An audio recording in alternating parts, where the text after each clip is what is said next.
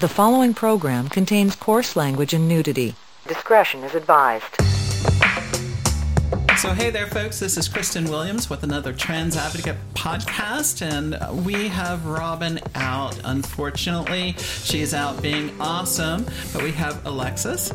Hey there, how are you? And we have a special guest, which is... I'm John Rosenthal, and I'm the Democratic candidate for Texas Representative in House District 135. And you Oh got my that God. all out really smoothly. Wow. Right. I've been practicing. Right, and you're here with a trans advocate, a Texas politician being interviewed on the Trans Advocate. That's an interesting thing. Well, it has happened before. Well, it's kind of interesting. It's like when we were at the Unity Banquet, and we had like Texas politicians at the Unity Banquet, and very powerful Republicans there. And it's like, it just kind of goes against the grain of what people think when they think Texas politician. Well, that needs to change. Yeah, it does. And I'm actually of two minds on that. I like the idea that East and West Coast don't really understand us because they tend to leave us alone and just complain about us. I'm okay with that. and otherwise, I'm not sure what they would do. I will say that we get, rebroadcast in California, so hey, California. I know, that's why I was saying that. That was sort of my point. Okay, so it's only New York. Then. Well, no, we don't do New York. We do Wisconsin and Canada. So, hey, Canada. Oh, that's okay. Canada is cool. I mean, it's even better cool, now that cold. it's even better now that it's summer here. So, what made you think, golly, I really want to be a Texas representative? It's a long story, but the end of it is that this person, Alexis, kind of talked me into it. It's weird how Alexis turns up in the middle of all these, different political campaigns and things. So Isn't that I'm also interesting? the chair for Indivisible for Texas District 7. So I started the Indivisible. Oh. It's kind of a sore spot with me. Our local Indivisible group, Indivisible Houston. So hopefully Daniel Cohen will be listening to this broadcast. And think, We'll send it to him if he doesn't. Yeah, I should be endorsing our local candidates, especially when they're Indivisible leaders.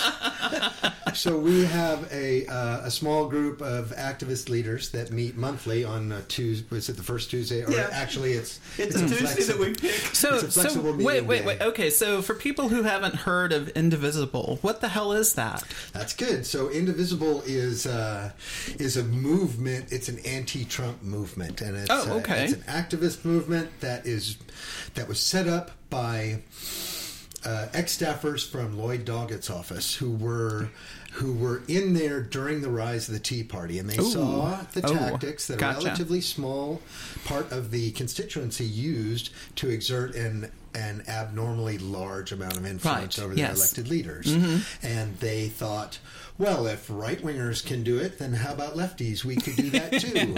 And so what they did was... That's a really dangerous assumption, by the way. Well, they at least put together an open source program that mapped those techniques to an agenda of opposing the Trump presidency. So, I mean, I don't want to get you wrong. Are you saying that this is a Trump version of left-wing politics, as in you're perhaps pathologically paranoid, that you don't know what the truth is, that, So none of that. Okay, all right. but isn't it sort of the inverse of that? What it is it's not the crazy nut job part of it that's being mapped. It's the laser focus on specific issues. It's taking up time of the staffers in our elected representatives' offices. So we can slow them down on the agenda that they're operating on, and at the same time advocating for the things that we want. So do you think you do things like contact your representatives and do town hall meetings? And that's exactly what we do. So we have nominated a John John Culberson town hall meetings so massively that we were on network news, and that was over a year ago. He has not had another town hall since then. Of course not. And what else have we done? We stage weekly protests at both Cornyn and Cruz's office. Yeah, God, he must love you guys. It's sort of cool, actually, because I think some of the people who drive by at certain times of the day on a regular basis have sort of gotten to know the protesters. And my observation has been that there seems to be an exchange of opinions that don't necessarily agree, but it's already pre-scripted. Everyone knows who's going to call who what name, and it goes on. So it's like a lot of other things. It seems to be friendly disagreement as opposed to the for the most part. Yeah, for the most part. Okay. But yeah. And then there have been rallies downtown on various things. There's been rallies at Discovery Green. That's right. We staged a number of candidate forums for the progressive candidates in Texas District 7. Okay. So we divided our group into two efforts. One effort is to oppose the incumbent, protest the guy, launch a social media campaign against him, on and on like that, against and the you're person funded by Russia, right? No, actually, according to there's a rumor that we've been funded by George Soros, of course. but I'll be perfectly honest. If you're out there listening, I could really use some money right now. Please send of that to us. Yes. I was going to ask you if you'd cash the check yet. So usually it's very poor people inside of our groups that pony up a few bucks here and there to help us stage these. These candidate forums tend to cost about $400 or $500 depending on where the venue is, and we just collect that from the members. Great. And then that's the other part of it. So the way you're opposing Trump is basically trying to erode all the people in Congress and the state legislatures and the state governments that are supporting Trump, so that there's not much support left out there. Because currently, there's nothing we can do about Trump except sit back and hope. Right now, yeah, right.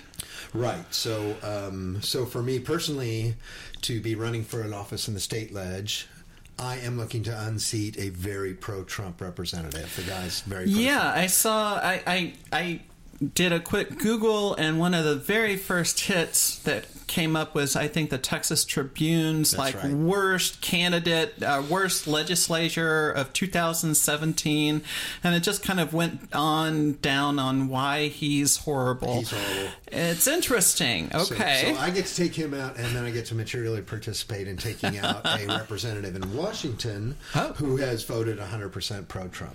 Who would that be? Do I have to say his name? Yes. No. Okay. Who's going to replace him? That's a good question. So we're hoping it's a progressive woman at this point, and there's two of them in Hillary Clinton. No, I'm kidding. Hillary Clinton won District 7 in 2016, so if she was running, we might stand a pretty good chance of winning, and we may still. So there's actually two very powerful, intelligent, articulate women running for this spot. They're named Laura Moser and Lizzie Fletcher.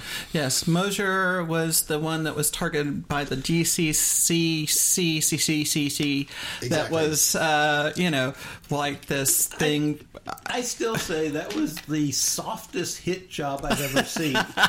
So they've doubled down on her again in the last week. It was really? Oh, yeah. Really? It was equally as soft. It was just stupid stuff. It was like, okay, I'm a progressive that likes a metropolitan area, and I wouldn't want to live in small town Texas, and neither would I. No, I've lived in small towns before, I would not want to live there. And no, it's not good.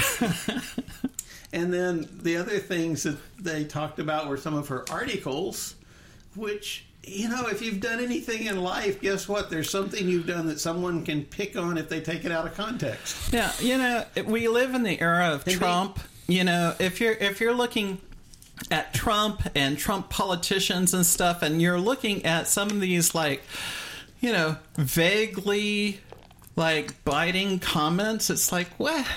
Come on. Come on, really? And I mean, being fair and open, Laura's not my choice of the two.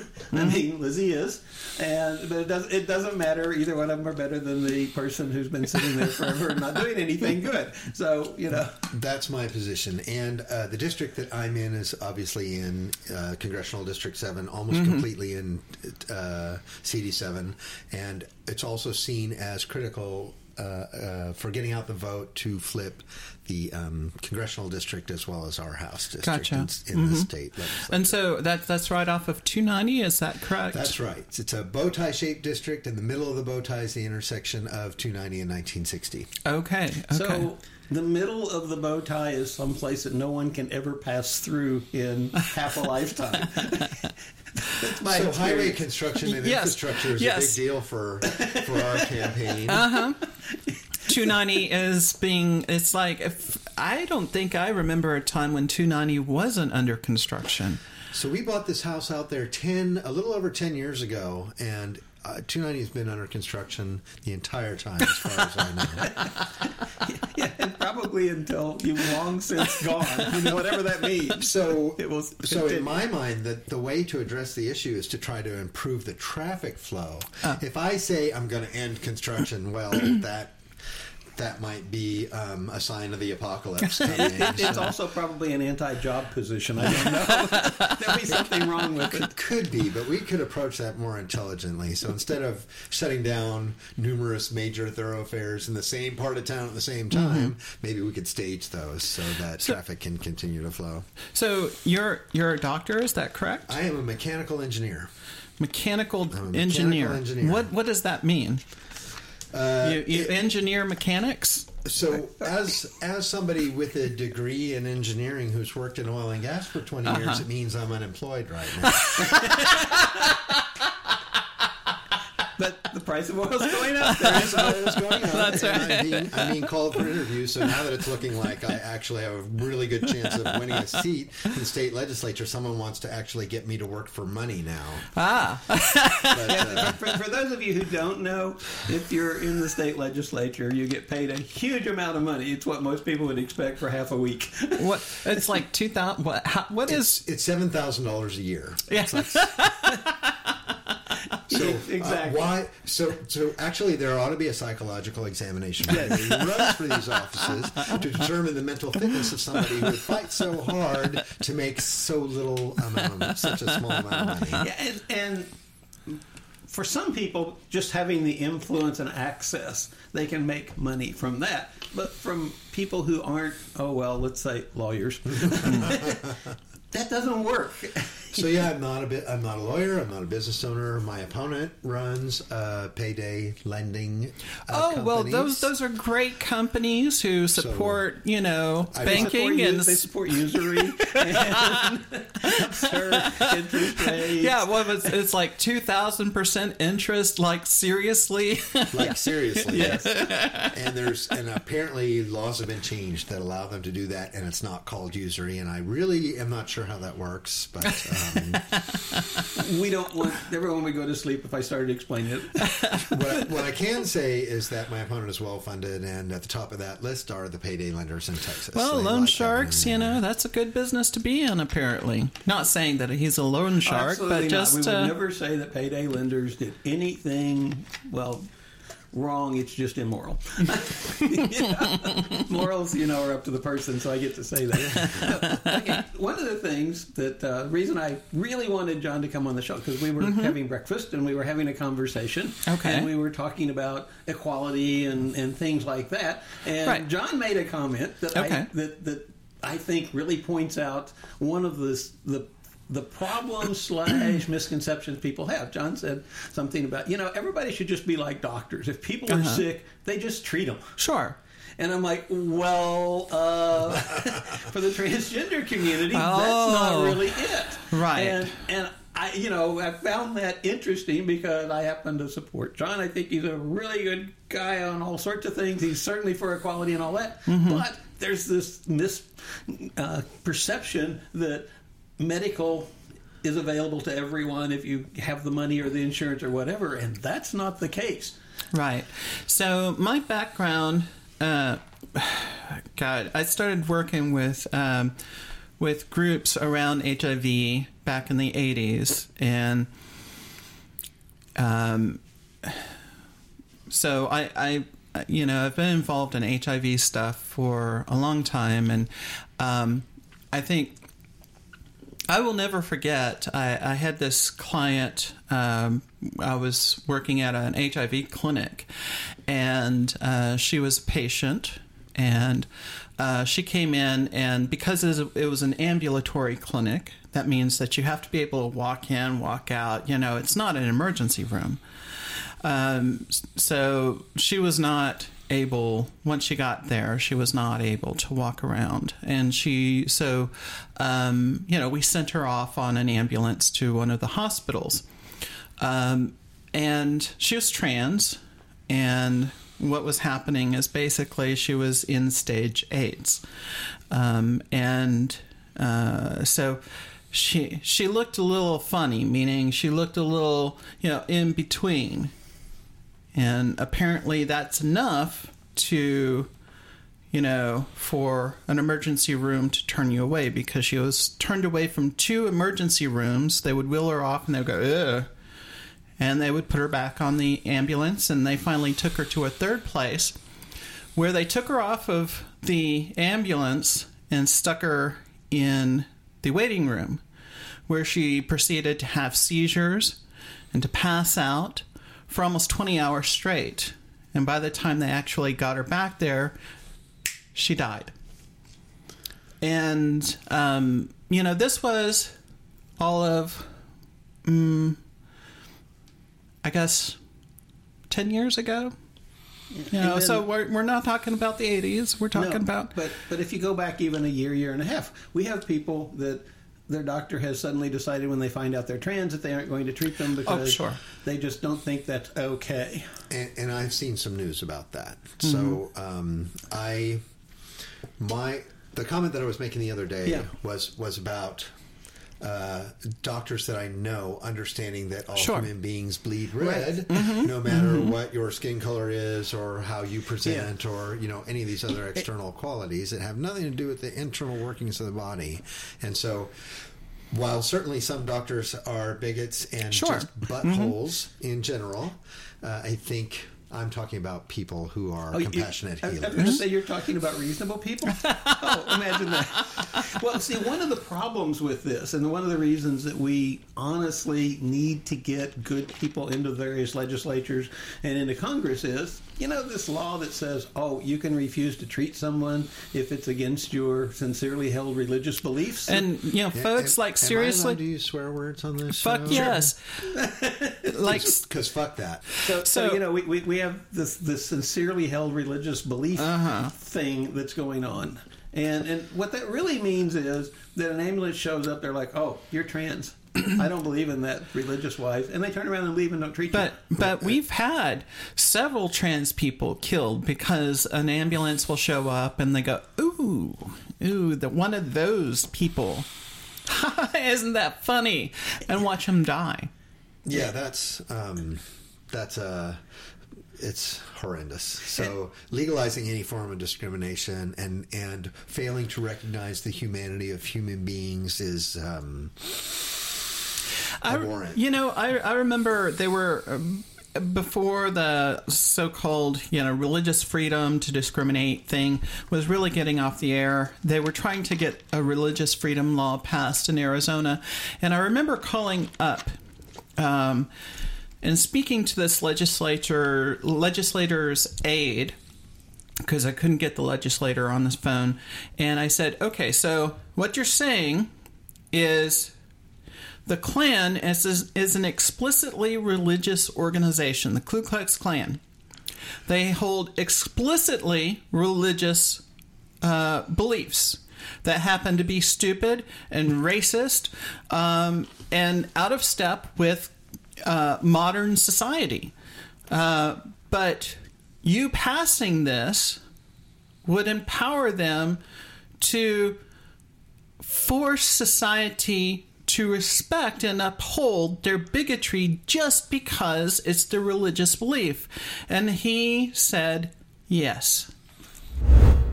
I was calling because I wanted more information about the, there's a Senate Bill 1062. Yes. Can you tell me about that? What does that do? The bill, and let me pull up a quick, so essentially the bill allows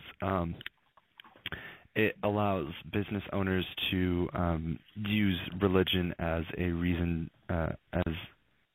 to deny someone business if it conflicts with their religious beliefs. Organizations like the Klan are explicitly religion-based organizations. And if you had a racist person who was part of that cult or whatever you call it, but it's their sincere belief that the curse of Ham is correct and, blah, blah, blah, that these bills open the door to segregation again, correct? If one could prove that performing an action or acting is motivated by that belief, that it's severely held, and if they did that, it would substantially burden their beliefs, then yes, that is correct. Okay. Wow. I was like, wow. Until that okay. Point, it's all fine. But yes, it's like, no. Okay. Yes, it's all fun and games till someone gets an eye poked out. Yeah, and the real problem with this, from my standpoint, is that, almost any place that you call an ambulance in an emergency, that ambulance is paid by some governmental body.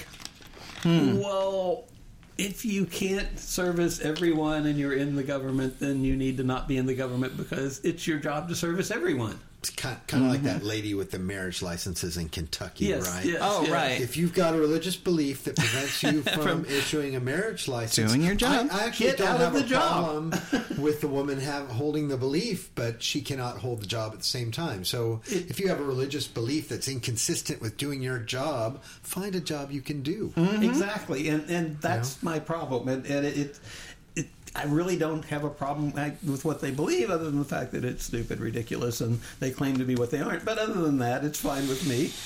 The key, though, is that if I go in and I take a job and I can't do that function, then I should be gone. Agreed. And it doesn't matter what the reason is. I mean, for instance, if I went in and said, gosh, I think I want to be a neurosurgeon. Well, I have no training, no ability to do anything or anything else. Guess what? It's not something I can do. I should not have that job. So specific to the trans community, trans and intersex community, well, actually trans, intersex, and cis community. So last week, there was a very unreported story up in Colorado. A woman was coming out of a bar in Colorado somewhere, and some men surrounded her and was like, "Are you real? Are you real?" And she's like, "What the what?" And so they started to pound her head into the concrete, saying things like, "In Trump's America, people like you don't belong." And it turns out that they thought that she was trans. She wasn't trans. But for some reason, she didn't perform femininity enough for them for whatever reason, and so she became a victim of an anti-trans hate crime, being not trans. And then there was like a group of men, and I stopped and asked them, like, "Hey, am I headed in the right direction to go to the light rail to go home?" Yeah. That's when they decided that they would push me into the concrete and beat me up. So they asked me if I was a woman, and I thought that was a really odd question. So my answer was like, "Yes, honey, I'm all woman," just like that, which I don't think they liked the way that I said that.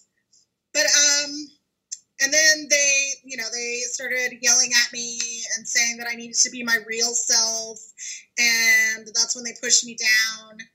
And I could just kind of I got knocked unconscious. So then I heard things like, "You stupid little fucking faggot," and "This is what people like you deserve," and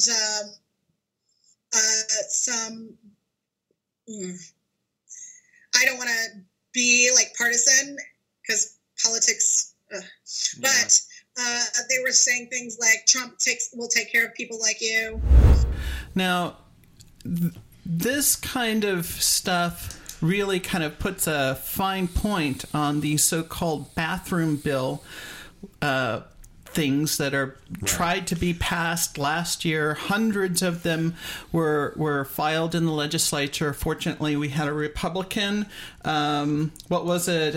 Joe Strauss. Joe Strauss. He was like, "Yeah, fuck all of that." I don't think he said it exactly that way, but he did say, "I don't." Neither I nor the people of Texas are interested in where people go to the restroom. Well, and so he was censured by the, I guess, Texas, what was it, Tea Party people? It was the Republicans. And, yeah. You know, but the interesting thing about it is, you know, you have to have the ability to censure someone and to have something occur from it before it is anything other than a joke. Well there is nothing that they can do or anything else or did do. So they didn't actually censor her. Is it the same way with Sarah Davis because they had brought a similar motion to censor her? Censure. Mm-hmm. I think they brought it to the floor, didn't they? And yeah, I think so. You know. So this next legislature, I fully expect the same actors to think that it's a good idea to install some sort of law where they want, as a society here in Texas, for everyone to be gender policing bathrooms, and so that, I guess, you know, some of them that I've seen, if your sex doesn't match what's on your birth certificate, then you can face arrest and those kinds of things. What is your position on bathroom bills? Well, first I'd like to ask how much the pay is for the person who's the policeman. They're volunteers, I would imagine. So, yeah, it's a little bit of a joke about who's going to do the job, right? There's I don't see any place for that. So this is This is propagating discrimination and bigotry for the sake of riling up a base. So there's no basis in reality for causing this. And the fervor over the supposed, I don't know what they seem to be afraid of trans people assaulting non-trans people in bathrooms. Yes, which is specifically little blonde-haired girls, if you go by the political ads that they put out. Apparently so. Of course, there's zero record of this ever happening anywhere in the United States at any time, and so it's a made-up problem. It's if you really want to protect little children in bathrooms, you should protect them against Republican legislators because oh God, because there's quite a few more of those that actually have been charged with sexual assault in bathrooms. And priests and right-wing Christians, I'll throw in because there's a lot more of those. So sorry, I probably shouldn't be picking on people I'm supposed to be working with next year. But really, it's just discrimination, and it's a gasping attempt by the right wing to continue the last form of real legalized discrimination. I don't know why it's so important to these people to be able to discriminate against others, but to me, that's what it seems like. Yeah, you know, my big question is it really one of the top issues that Texas needs to deal with? I mean, we have the infrastructure issues, the flooding issues, this wonderful education funding system that we have in Texas that no one has time for. Yeah, the Texas budget in general, right? Yes. Well, if your top priority is merely to maintain power, and what riles your base up is these bathroom memes, I guess that's going to be on your top agenda. Right, so the bathroom meme, the SB4, the Sanctuary City thing, the anti-DACA, all of that is part of the same riling of the same interesting base, right? So before you came on, I had asked if there were people that had any questions for you. And let's see. You've been set up, see. Someone said, where do you stand on immigration law reform and bills like SB4? SB4 is hate.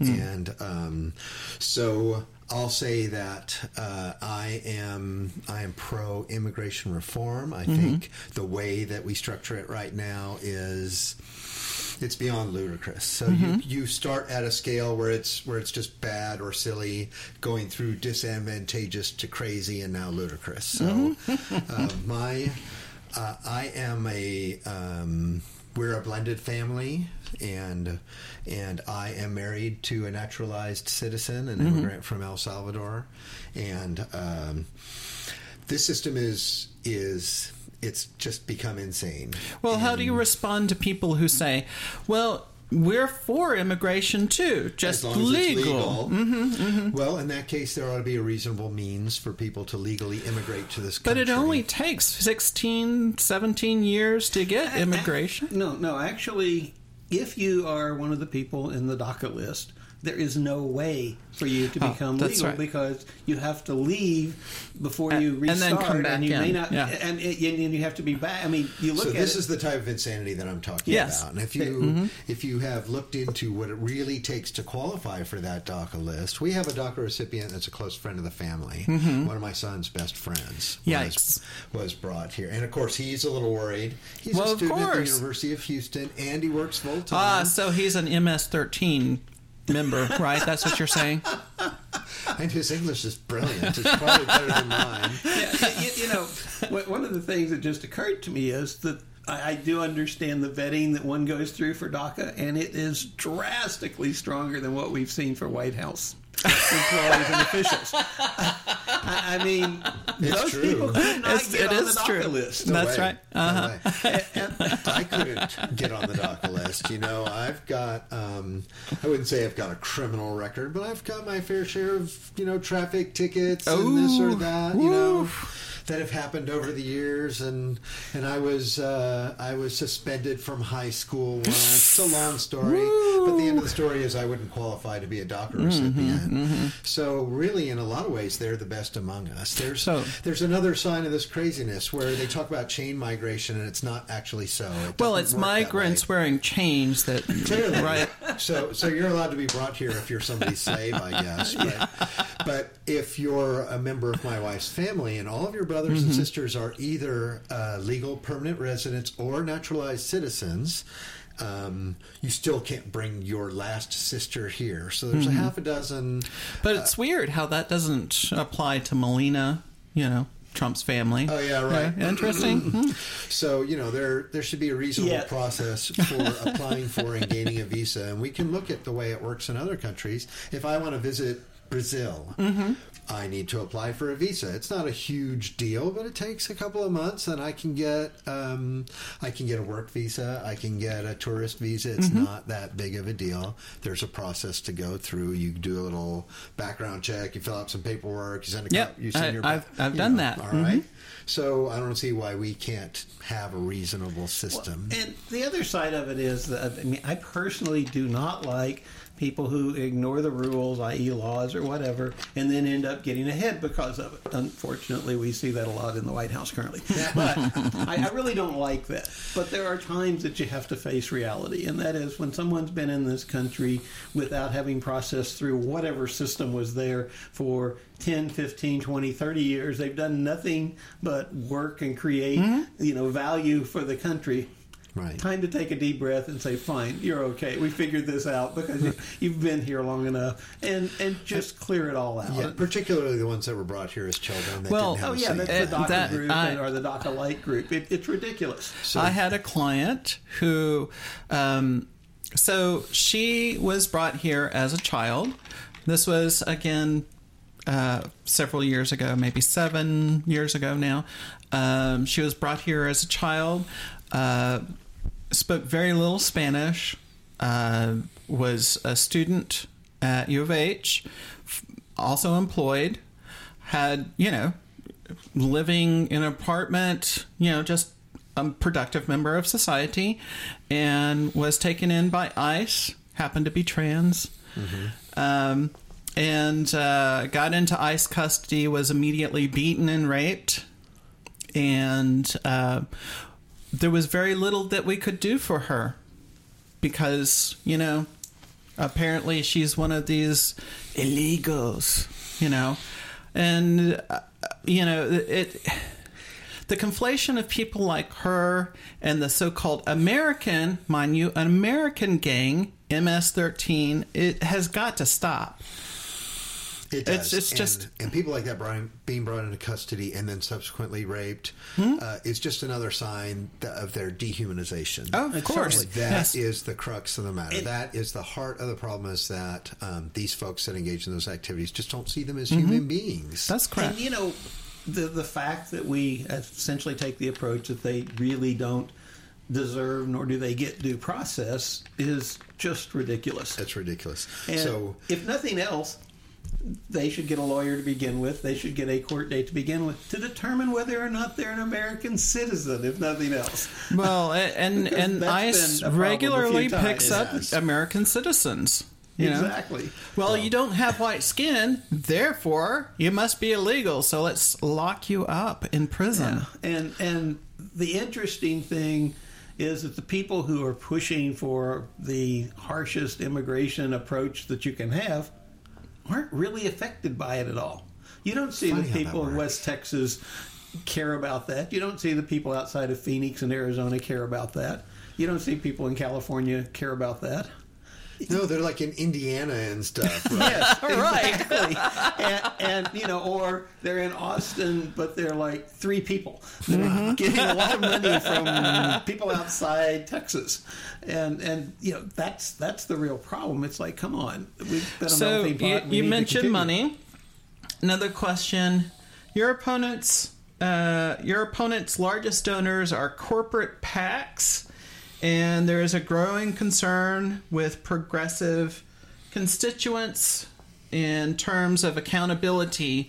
Do you take corporate PAC donations? Will you take corporate PAC donations if elected? Is that another question? That's one of the questions. That's a question for the candidate, it sounds like. Yeah.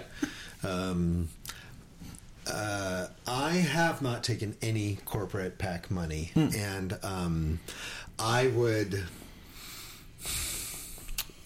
would not take money from large corporations. So PACs in general, there may be some that are like progressive PACs. So sure. I'm happy to give money from progressive organizations. Actually, I've been endorsed by a couple of progressive organizations that are going to donate to the campaign, and that's great. I am not going to accept donations from any anti-progressive or any corporation that would have an agenda that opposes what I stand for. And I'm a pretty progressive person. So, you know, you sort of did a little bit middle ground there. I mean, personally, I've never seen why anyone should do a broad brush, I won't accept money from PACs, or I won't accept money from corporate PACs, or whatever. PACs are not inherently evil or something. Most everybody that does any sort of a forum is dealing with a PAC, because they're usually the PACs that are doing the forums, even if they don't call it that. But the other side of it is there's some companies that have very good policies that are very progressive, etc. Exactly, and that's why I hedge a little bit. Yeah, it's not that all corporations are evil. So I guess you have to do an evaluation and determine if these people who are giving you money are trying to influence you in a way that would oppose what you stand for. So what about a hot button issue is the concept of net neutrality, and various large telecom organizations trying to pump money into elected officials to get them to oppose net neutrality. I don't want to pay extra for fast lanes and whatnot. Fast lane service on my internet. I oppose attacking net neutrality. I don't even consider it a hot button issue. I think it's something that's advanced by basically evil interests. One of the things I think people miss with net neutrality, this is from the technical side, is that even though there are some bars to entry into the industry of providing internet services, etc., they're pretty low. And if you have the major companies suddenly charging a whole lot to get fast lane service, which means reasonable service, there's going to be somebody that pops up and says, okay, I have my 2 servers, they're on the general backbone, and guess what?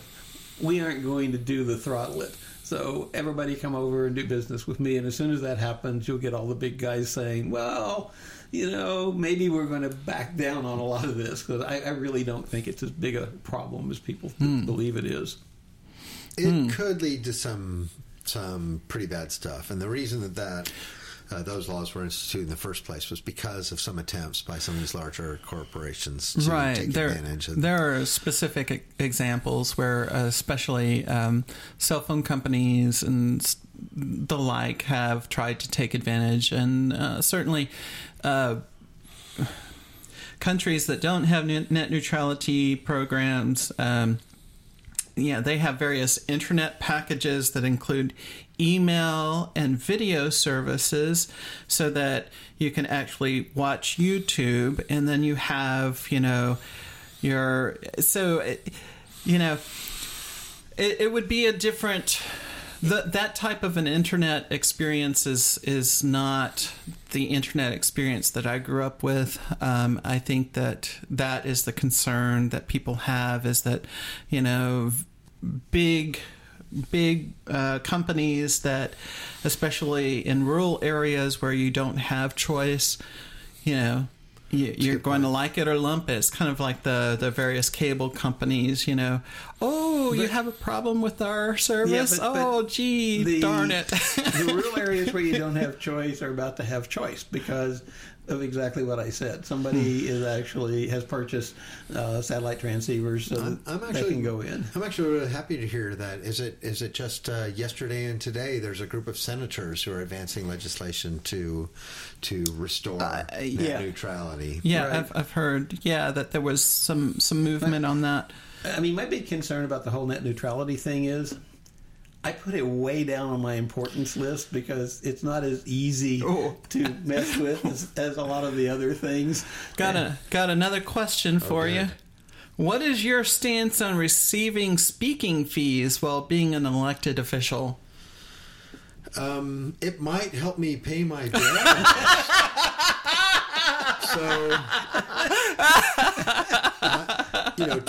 To be frank, I'm an unemployed engineer who's working really hard to get to get a job that's not going to pay enough for me to really even afford my car payment this next year. So you're saying you're a fat cat legislator who's trying to get rich off of all of the speaking events? $7,000 fat cat. So actually.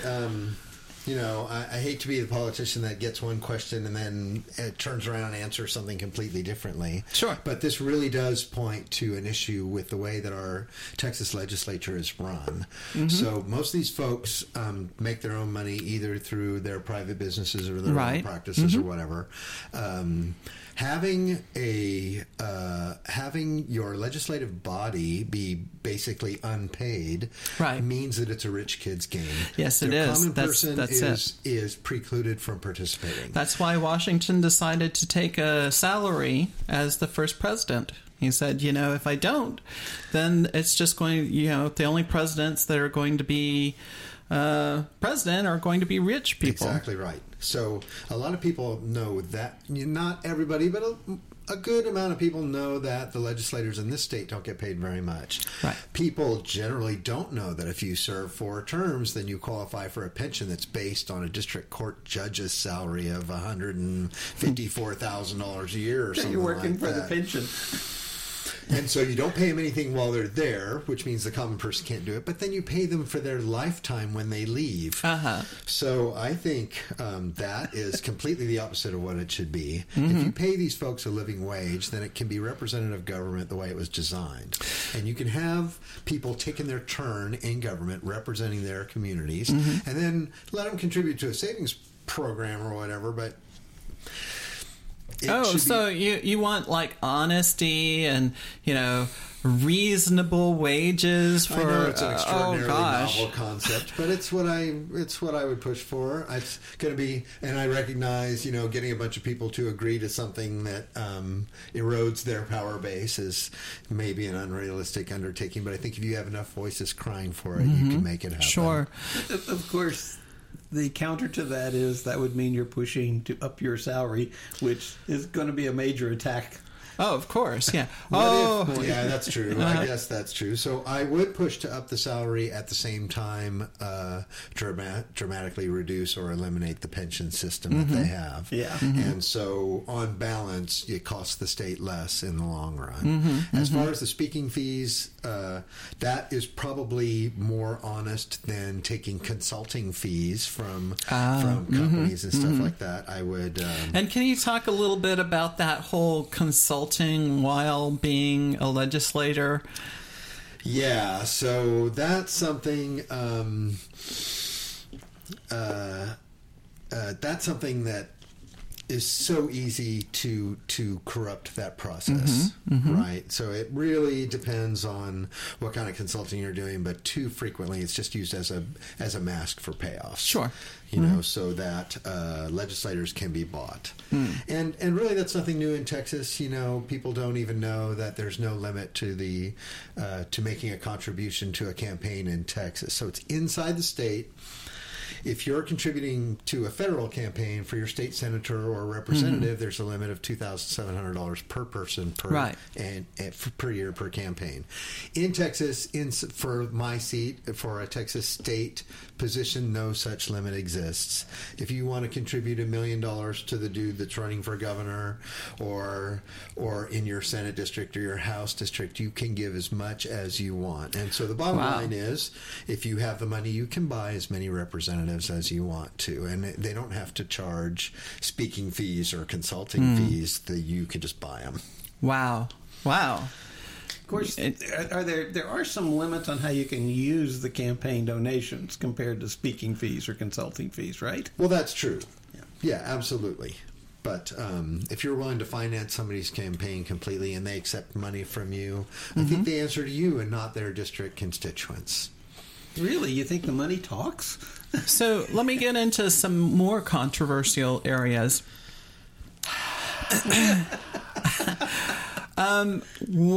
What do you think? So we covered some of the so-called religious freedom stuff. What do you think of the tradition of having perhaps one religious organization or one religious traditions, religious laws in various courtrooms or outside public buildings, those types of things? Yeah, it's not controversial. That's precluded by the Constitution of the United States of America. We do not have preference for any. We are not allowed to. The First Amendment of the United States precludes us from but we are a Christian nation. Nope. No, we're not. Well, we were founded on Christian values. No, we weren't. It's really, you know what's so funny? The Christian right aren't Christian. And you know, I mean, you take a look at what makes one a Christian, and they aren't it. So a perfect example is my opponent. So I don't want to focus on the dude, but he does have a degree in theology. And he runs on a platform with the persona of the moral Christian, right? The good Christian. There's plenty of What's in his closet? Hang on. He's a payday lender. He's a predatory lender. The only time I seem to remember Jesus, who you follow if you're Christian, getting pissed was the money changers on the steps of. Wait, no, this doesn't work. See, it couldn't be. This is where I get to with they aren't Christians. Interestingly, I got in the mail today my copy of the Smithsonian's edition of Thomas Jefferson's Bible, and I was reading through that this morning, and I thought, wow, this is really interesting, because he had taken an X-Acto knife and cut out the Latin and Greek translations of the Bible, and then cut out every sort of supernatural event that happened and just focused on the ethics that were taught. And I thought, that's really interesting. And that's a founding father. Yes. And we went from him, who was the third president, to Trump. You know, exactly. I'm stuck on this X-Acto knife thing. I doubt that it was an X-Acto knife. Right, exactly. Well, they did have razors. Exactly. I suspect it was a very sharp razor. But maybe it was an X-Acto knife. I don't know. But yeah, I mean, I have actually seen it. I don't have a copy of it, but I was thinking about getting one because it's interesting. It pulls out all of the weird stuff in the Bible, and it's a fabulous reproduction. They even include, like, so Jefferson has these little pieces of paper that he had written notes on and stuff, and so in the reproduction they actually have those little pieces of paper glued to the specific pages that you can fold out and see. It's very, very interesting piece of American Christian culture. And you think about it, this is actually a governmental entity that works, the Smithsonian. Mm-hmm. It does. Mm-hmm. Mm-hmm. So the back to the question on religion.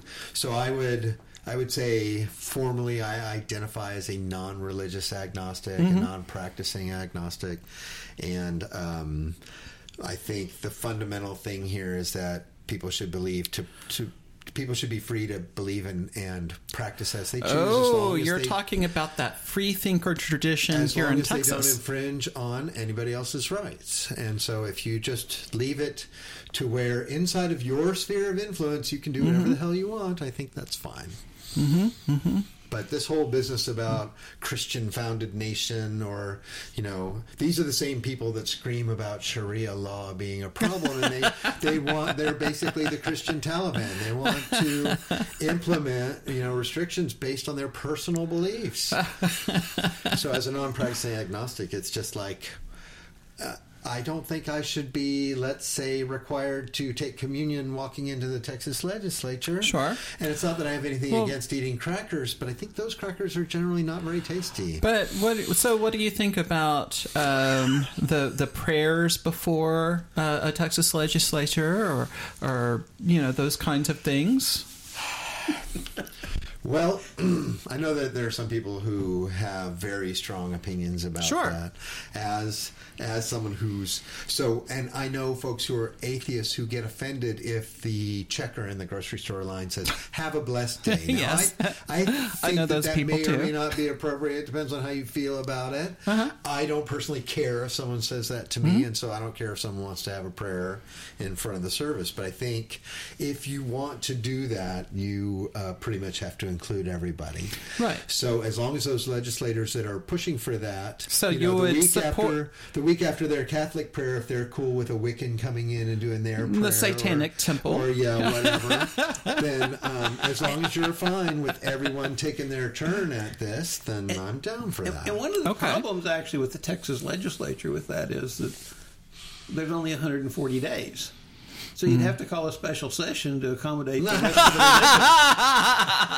the religions. There's way more than 140 religions and sects, etc. Right, but you could slate one for each day and just go through a rotation. So yeah, but what I'm talking about is that there are a few thousand religions that of course exist. So you don't have to have one prayer by every religion every session. You could just go to the next session. It might take 3 years to get back to your Catholic prayer. Yeah, I was going to say in some sessions the specific one that fits you doesn't show up. That's okay. I'm okay with that, actually. So I want to take. But I tend not to be offended by people doing their own prayers in their own way. Gotcha. I want to take a quick break to remind folks of a couple of things, and then when we come back, I want to ask a couple of more very controversial questions. If you're trans, intersex, or genderqueer and are a victim of a disaster, we can help with our Trans Disaster Relief Fund. And if you're going to college, university, or trade school, you can apply for one of our scholarships. Located in Houston, Texas, we hold weekly support group meetings and run the only community-owned transgender archive that's open to the public. Also, please keep in mind that our 2018 Houston Transgender Unity Banquet will be held Saturday, September 15th, 2018. If you'd like to learn more about any of this, just go to transadvocate.com. And we're back. So, what do you think of gay adoption? What do I think of gay adoption? I think it's certainly better than having a bunch of orphans running around with no parents. I'm not sure what I'm supposed to think of that. What's the answer? So the other side would say, look, the optimal family unit is the, one manly man, one womanly woman, a dog, a cat, and 2.3 children. And that's the type of family that, should have children. And so state agencies shouldn't be placing children, our godly children, into the hands of gay couples. So it's fine. That You're like, yeah, it's fine.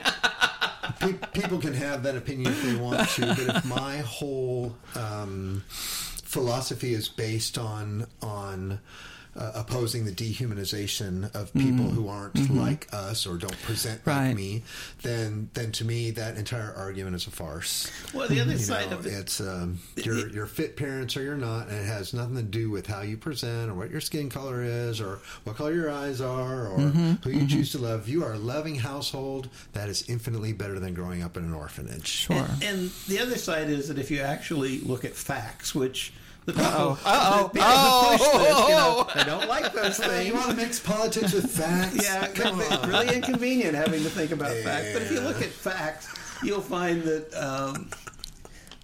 basically gender presentation, sexual orientation has nothing to do with whether or not you're going to be a successful family. There is no correlation whatsoever. Most of these people that are out there that need to be adopted and the kids that are looking for a home that's a forever home with a good family that will support them didn't exactly come from gay families. Exactly right. So I was just going to go there because the other argument that these people make is, if you allow gay families to adopt children, they'll turn them gay. Yes, they'll gayify them. All those gay kids out there came from relationships that had to be hetero in some way. Exactly. And so I don't think that it's an accurate predictor of orientation, is it? So what do you think of abstinence-only education? It's just another form of religious insanity.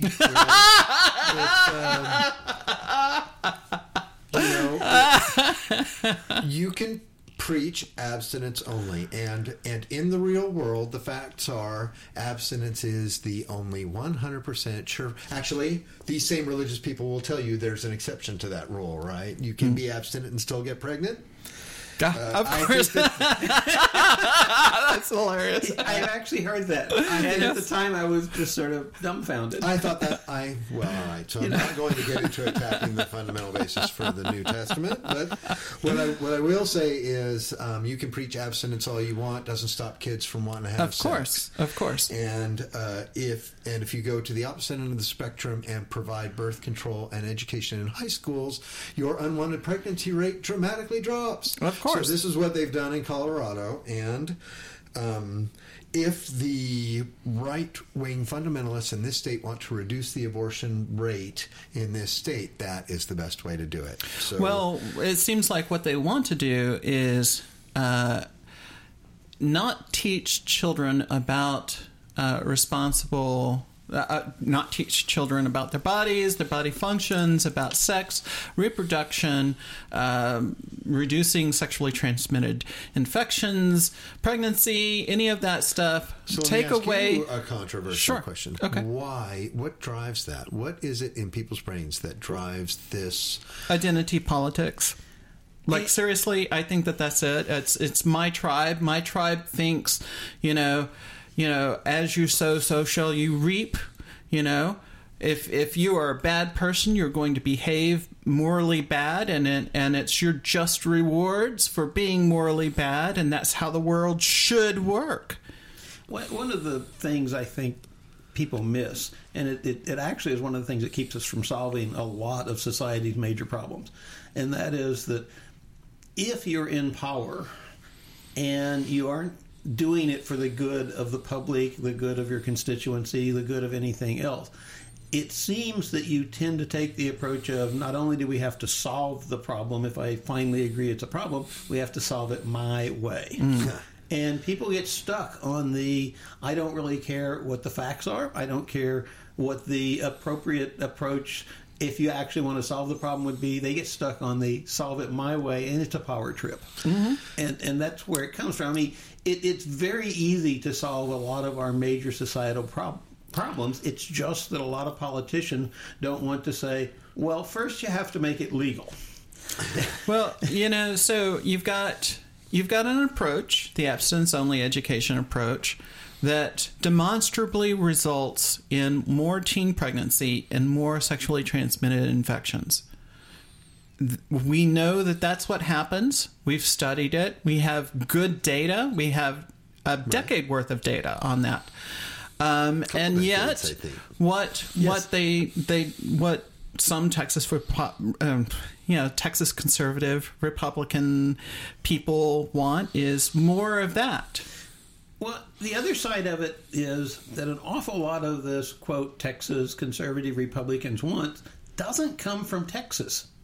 It comes from people outside of Texas who have come to Texas with a lot of funds and said, here's what we want you to push.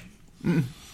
Perhaps. Mm. And, it's interesting because I'm hoping that's going to slow down because those groups have been dinged by lawsuits recently, not in Texas, but elsewhere. I think their funding abilities may be in the process of being reduced. Let's hope so. Yeah. So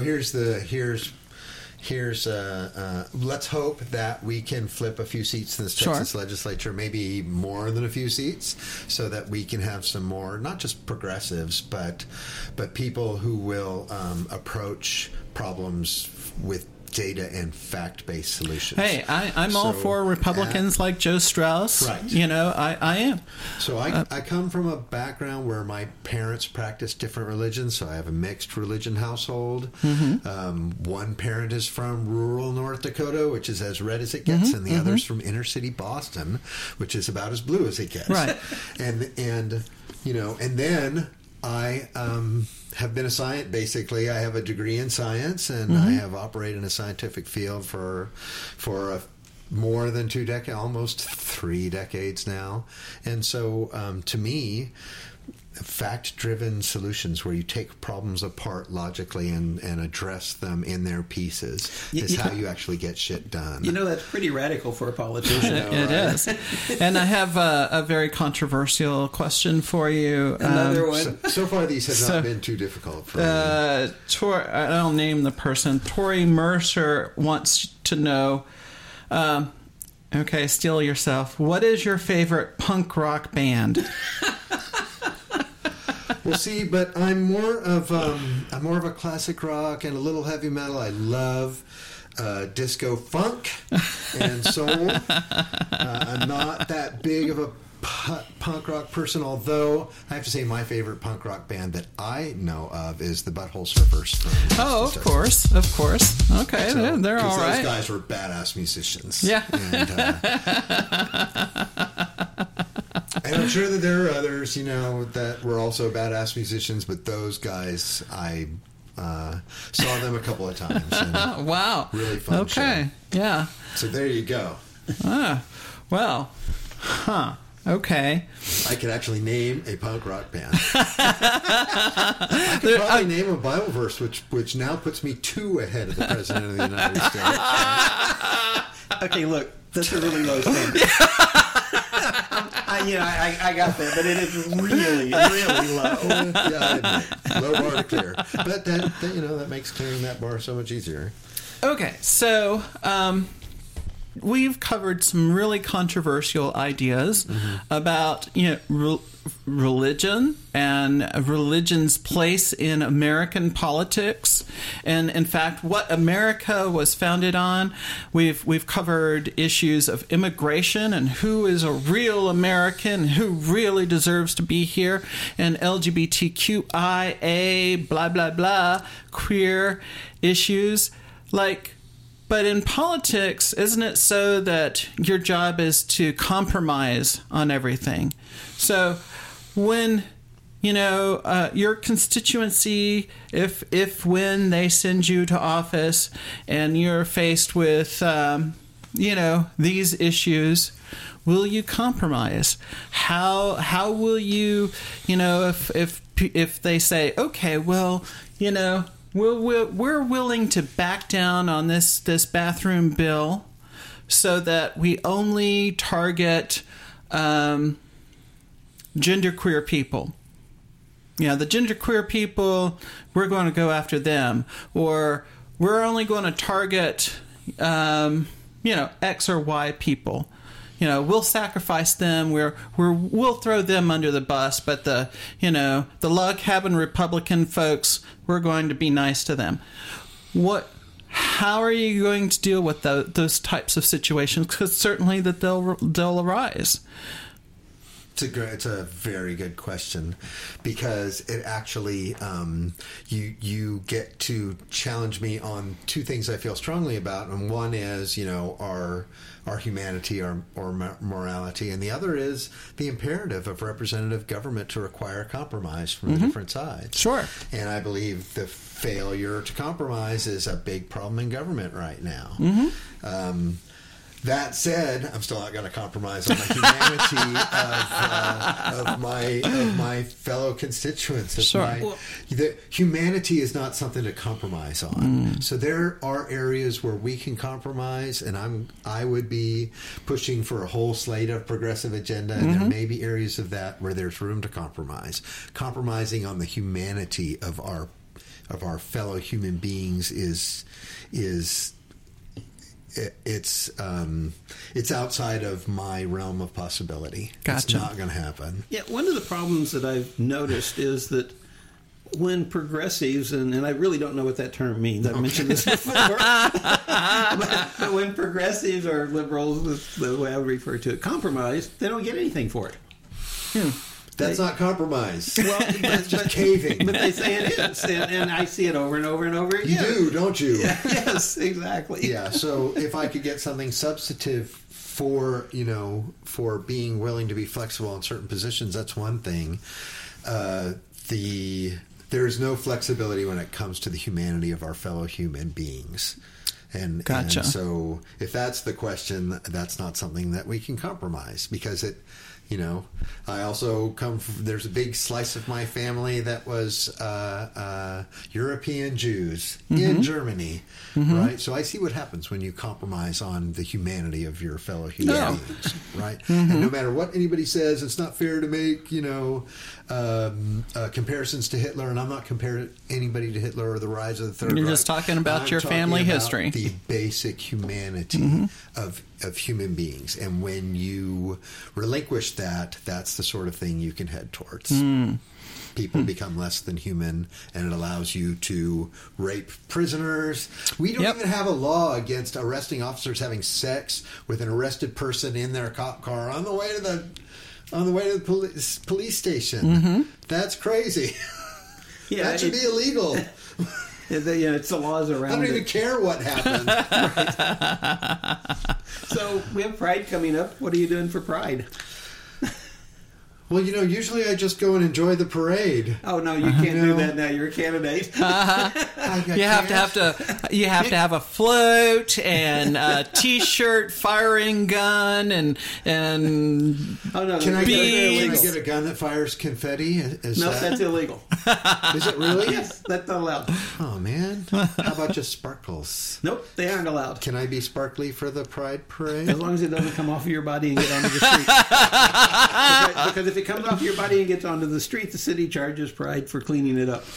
I see. So, well, you do have beads. You can. Well, what I can say is, just like everyone else, you're welcome to march with us with the transgender float, as everyone else is. I am, and normally I don't talk about my affiliations with whatever groups that I support, but I'm a sustaining member of the JLBT caucus, and so maybe they'll let me march with them. Maybe I can wear the caucus isn't doing anything. TFA is. At least they weren't the last I heard, which was a few days ago. So here's my position on that. Usually we go and we have a lot of fun, and my wife and I both like it. I have relatives who are in same-sex relationships and marriages, so And it's funny that the couple, my brother-in-law and his partner, avoid that. They can't deal with the crowd. Yeah, we have always thought it's a lot of fun. So we usually go just to witness the parade. If there's some group that I'm happy about being along with that invites me to march in the parade, I'm more than happy to wear their T-shirt or whatever. I'll throw beads. I'm a little overweight, so I kind of draw the line at getting naked on the float. But if I was in better shape, I would probably be pretty cool with it. Yeah, that's another thing that the contract says you can't do, sort of. But it actually almost says sort of. Well, you're allowed to show a lot of skin, maybe just not all of your skin. But I think, they're pretty lenient about that. Yeah, that was the big thing. They don't discriminate against fat people, so I could do it, if I wanted to. But yeah, because it is coming up pretty quick. But anybody listening to this, if you want to invite me to march in the parade with you, I'm more than happy to do that. And you missed the fact that I did invite you to march with TFA and H-Tuck in the parade, but whatever. That's you can ignore me. The candidate doesn't want to be seen in public with that. That's fine. That's fine. I actually, to clarify my position, I don't want to be seen naked in public, whether it's in a gay parade or not. I think that's probably a good position to have in general. I have the same reason. If I had a better body, it might win me more votes than it lost me. But being a little overweight is probably the other way around. So I'd be happy to march with TFA. There you go. We finally got there. There you go. It can be edited however it needs to be, I'm sure, or something.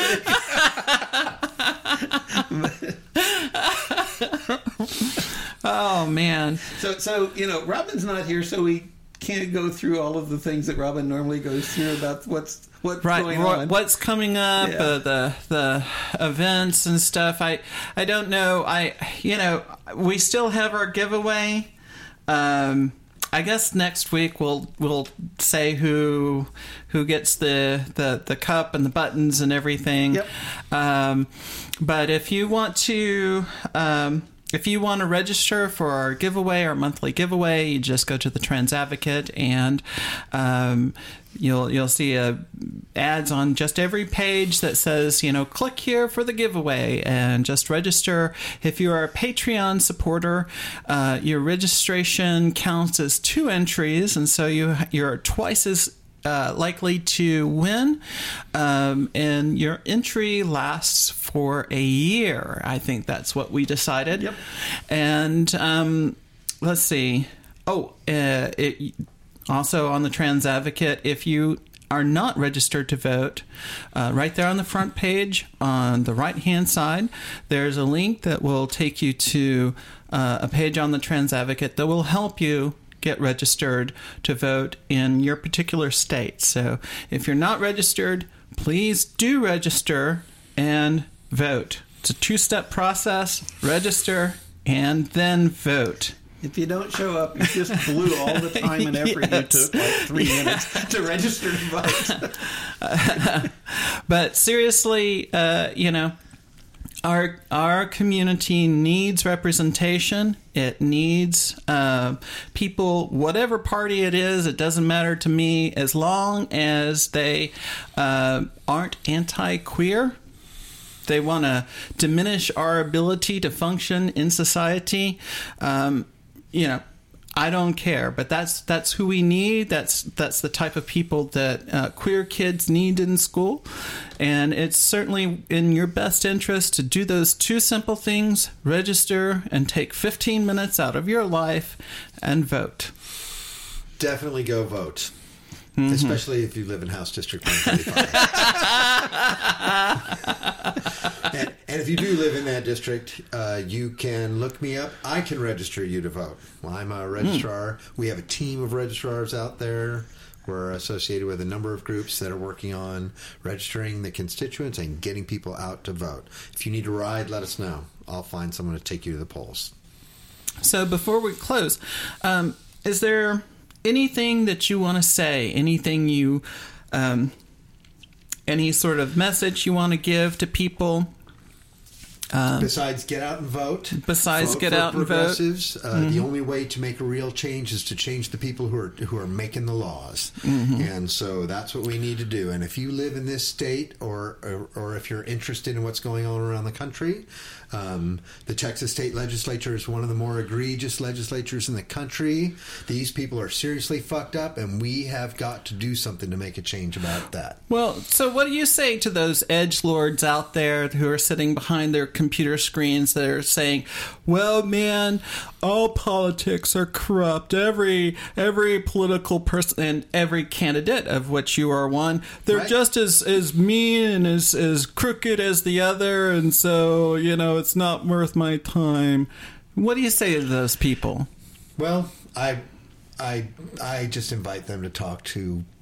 Some of us are real human beings running for these offices. So I've never done this before. I've never been a politician before. I'm a freaking engineer for a living, and I'm not religiously aligned or anything else like that. So I would say, if you're in my district, come over to my place. I'll make coffee for you. Seriously. He roasts his own coffee. It's I roast really my own good. coffee beans. So again, my sanity could be questioned.